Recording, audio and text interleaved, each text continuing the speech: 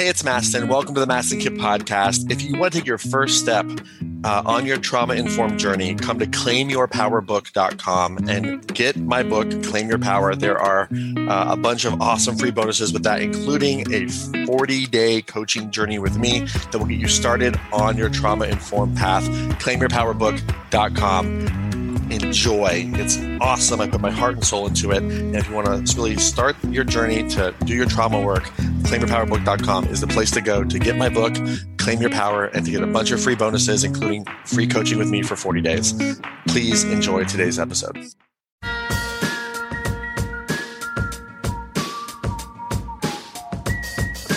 So, claiming power. What is power? That word can have a positive or negative connotation to it. What do you think it is? How would you define power? First thing that comes to mind. Strength, what else? Energy, what else? Ignorance? Oh, influence, yes, ignorance. Confidence? Love? Are there any negative connotations to power? What could those be? Manipulation, control, what else? Abuse, what else? Arrogance. This is a great opportunity to define terms, right? Because if I'm sitting here, claim your power, and you're like, yeah, I'm going to be more arrogant. It's like, no. No.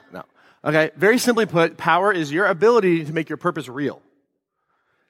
Thought, action, reaction, reality.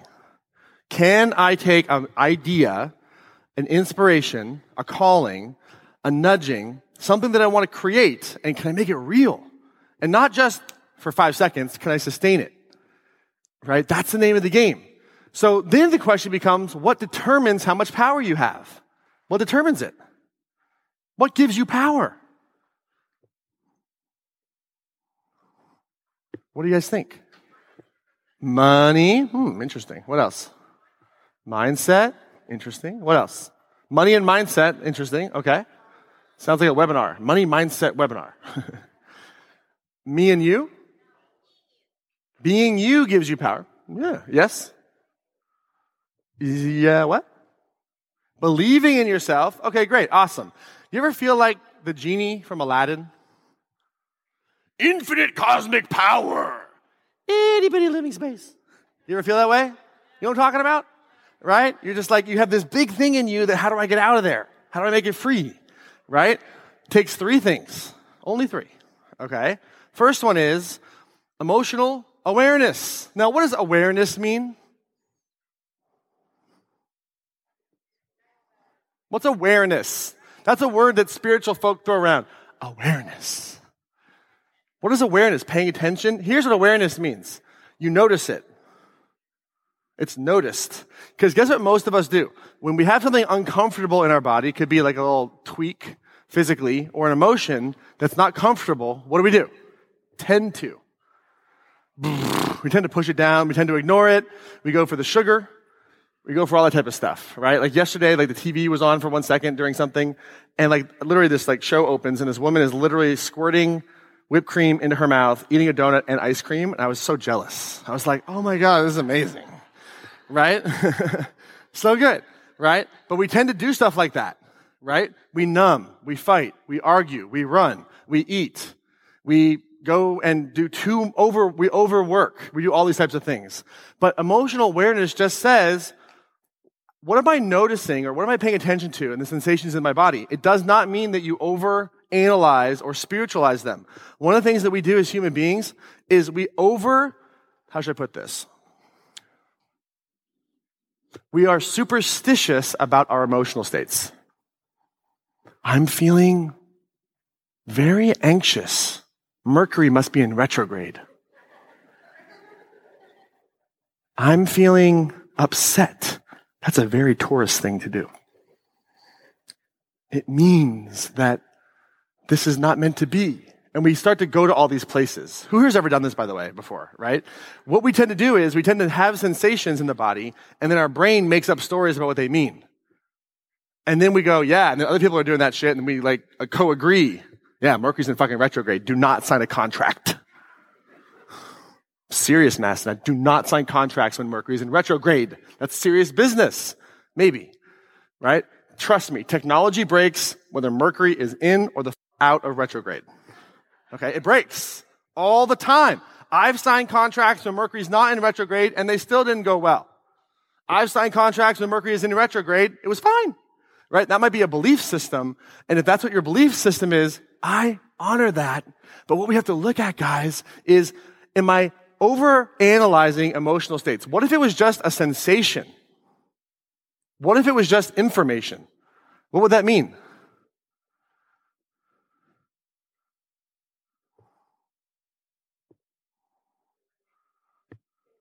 If it's just info, what do you do with information? You're like, what is, let me look at it. But we're not trained to do that. We're trained to dissociate. We'll get more into that in a second, okay? After you have emotional awareness, you have to have intelligence. So awareness is, this is how I'm feeling right now. Intelligence is, this is how I design the emotions I want to feel.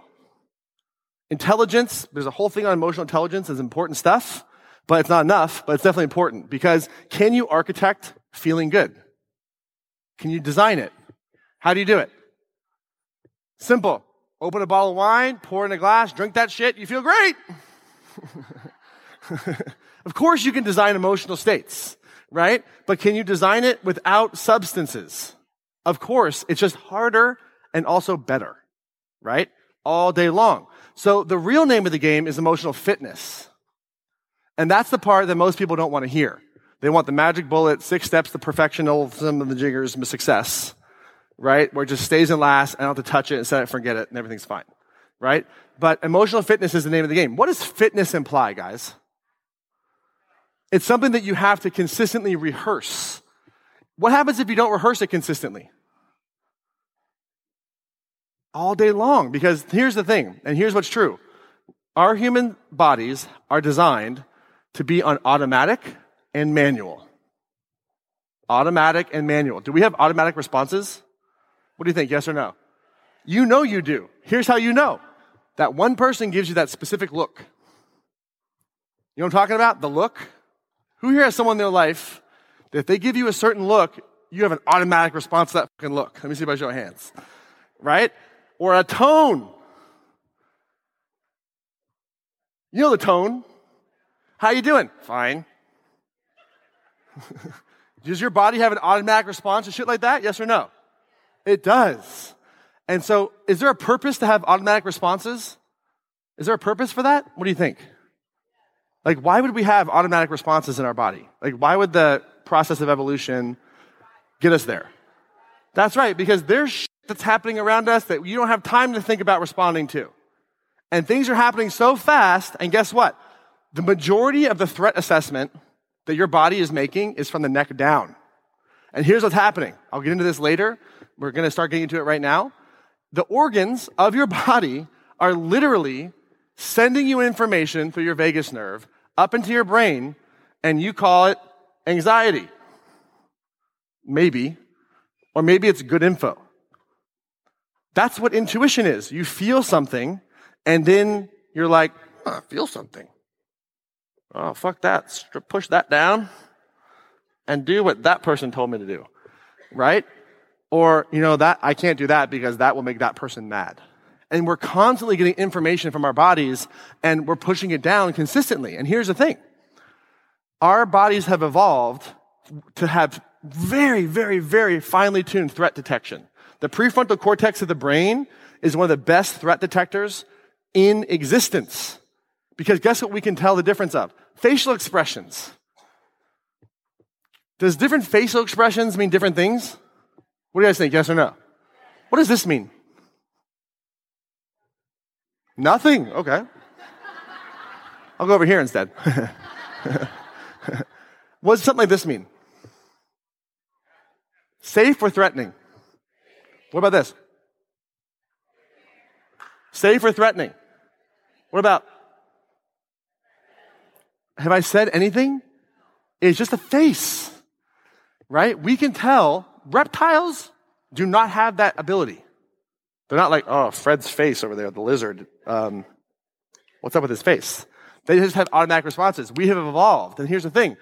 All of that analysis is happening in the prefrontal cortex up here, looking, scanning for threat.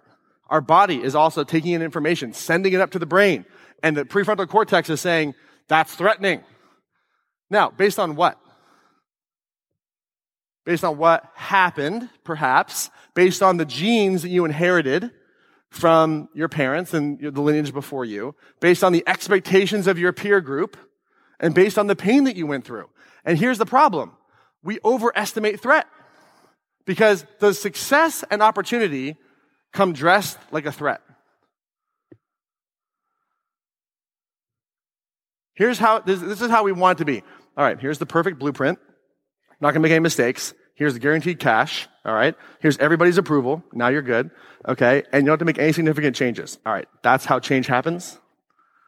Is that how it happens? They're like, please let it be that way, Mastin, please. Everything that we want is perceived as danger if we don't interrupt the automatic response because our body is trying to keep us alive. Is that a good thing? Is you being alive a good thing? Okay, good. I hope you think that's a good thing. All right? So we have to realize that there's automatic mode, which is survival-based, and then there's intentional mode. There's manual mode where you're like, no, I'm not going to do that anymore. I'm having a response, and I'm aware of the fact that I'm going to choose differently. Because just because your body has an automatic response, does that make it so? Does that make it how it has to be, guys? What do you think? Does it have to be that way? What if it's not, I'm feeling something, so you're an versus, I'm scared at the moment. Did you realize that depending on how you view life, it sends different signals to the nervous system? If you view life through comparison, it sends a nervous system signal that says threat. And all the body's responses interpret the information coming into you as threatening. If you go out into the world and have the lens of curiosity, is curiosity threatening? Oh, what is that? Why are you scared? Is that threatening? What about, don't be scared? Is that threatening? Of course, right? We're consistently making threat assessments. And you've got to learn how to be curious instead of comparison. It's a different literal nervous system response. I'll get into that here in a second. But this is what emotional fitness is. Emotional fitness says, my body has automatic responses that I will choose to listen to, acknowledge, and then begin to heal. Begin to heal, because it doesn't have to be this way. And the problem is, long-term, I believe in medication from time to time. But medication is not the solution. It's really a supplementation. For me, I have traumatic brain injury. That's pretty funny. Traumatic brain injury. Talking about my brain, right? I have traumatic brain injuries in my brain. And I also have ADD. I take prescription medication for that. But I don't believe that my prescription medication will do the work for me. The prescription medication is not going to say, you know what, take responsibility for your life. Prescription medication is not going to say, you know what, work harder, add more value, take a risk, be courteous, be gracious. The prescription medication just gives me help because my brain is damaged. Who follows? Does this make sense? Does that make sense, you guys? So when we look at prescription medication, it's not necessarily bad, but it's not the long-term solution to the problem, because we have to realize that a lot of times what we're doing is simply just taking a prescription medication to numb out the body's automatic responses, which is a bad idea because it's sending you a signal for a reason. We have to learn to listen. We can't numb the noise. We can't numb the signal. So emotional fitness says, I am not just a set of automatic responses. I am intentional and I can create my life. And I'm not going to make myself wrong for my responses. There's a good reason to do that. And we're going to get into that right now. We're going to talk about mastery. What is mastery, guys?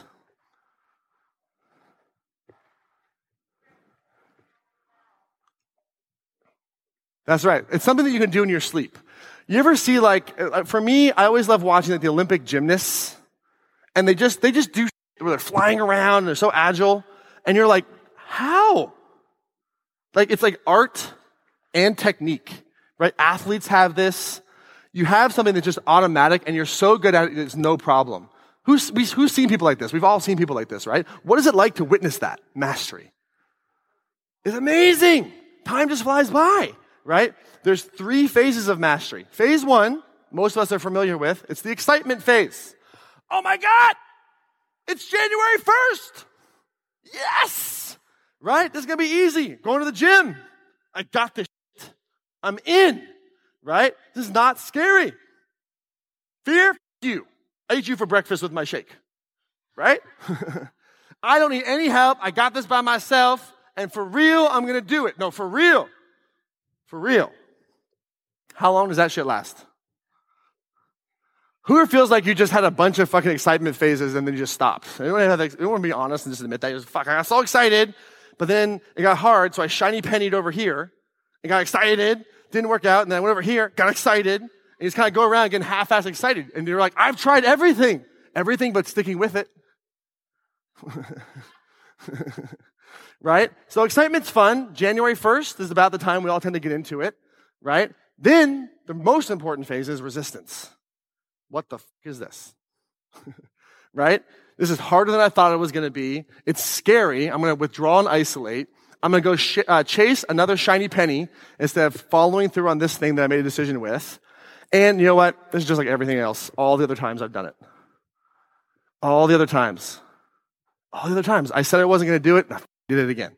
Who's ever hit a resistance phase before? Let me see by show of hands. Right? And what people tend to do is they tend to stop in resistance.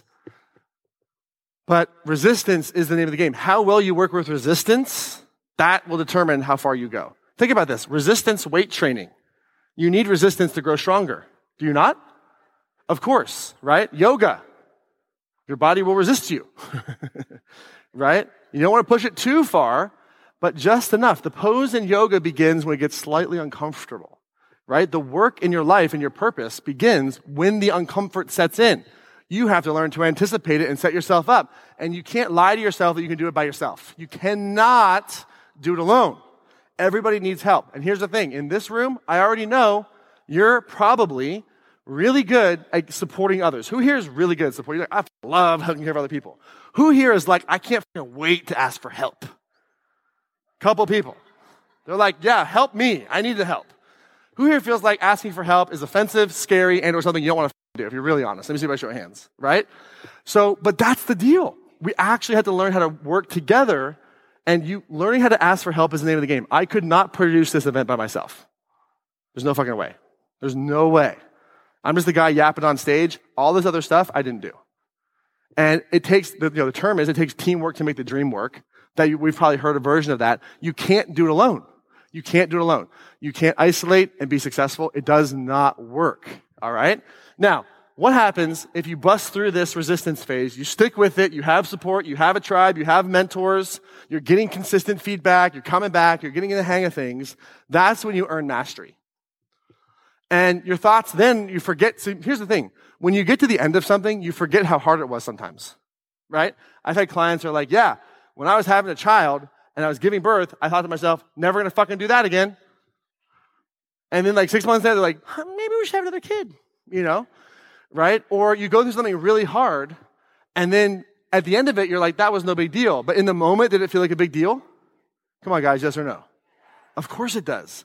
But at the end, you're like, I can't believe I doubted myself. Challenge is how I grow. These are the conversations you have with yourself, right? I'm not isolating. I'm showing up more. I'm asking for help. I can't do it alone. And this is a lifestyle. Habits can be created in 30, 60, 90 days. It takes a year or more to create a lifestyle. What's the difference between a habit and a lifestyle?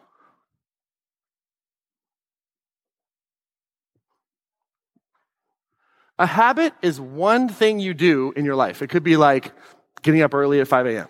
That's a habit. Changing your lifestyle, that quadrant that you filled out at the beginning, is when everything's at an 8 or above, which is a little bit different than a habit, right? And yes, little steps are how you get there. How do you eat a field of kale? I say this because if I say steak or cows, people get offended if they're vegans, right? Kale is just as offensive, by the way, but it's fine. How do you eat a field of kale? One bite at a time. So that's why if you want a habit change, dedicate yourself to something for 30 days, 60 days. If you want lifestyle change, do this from now on.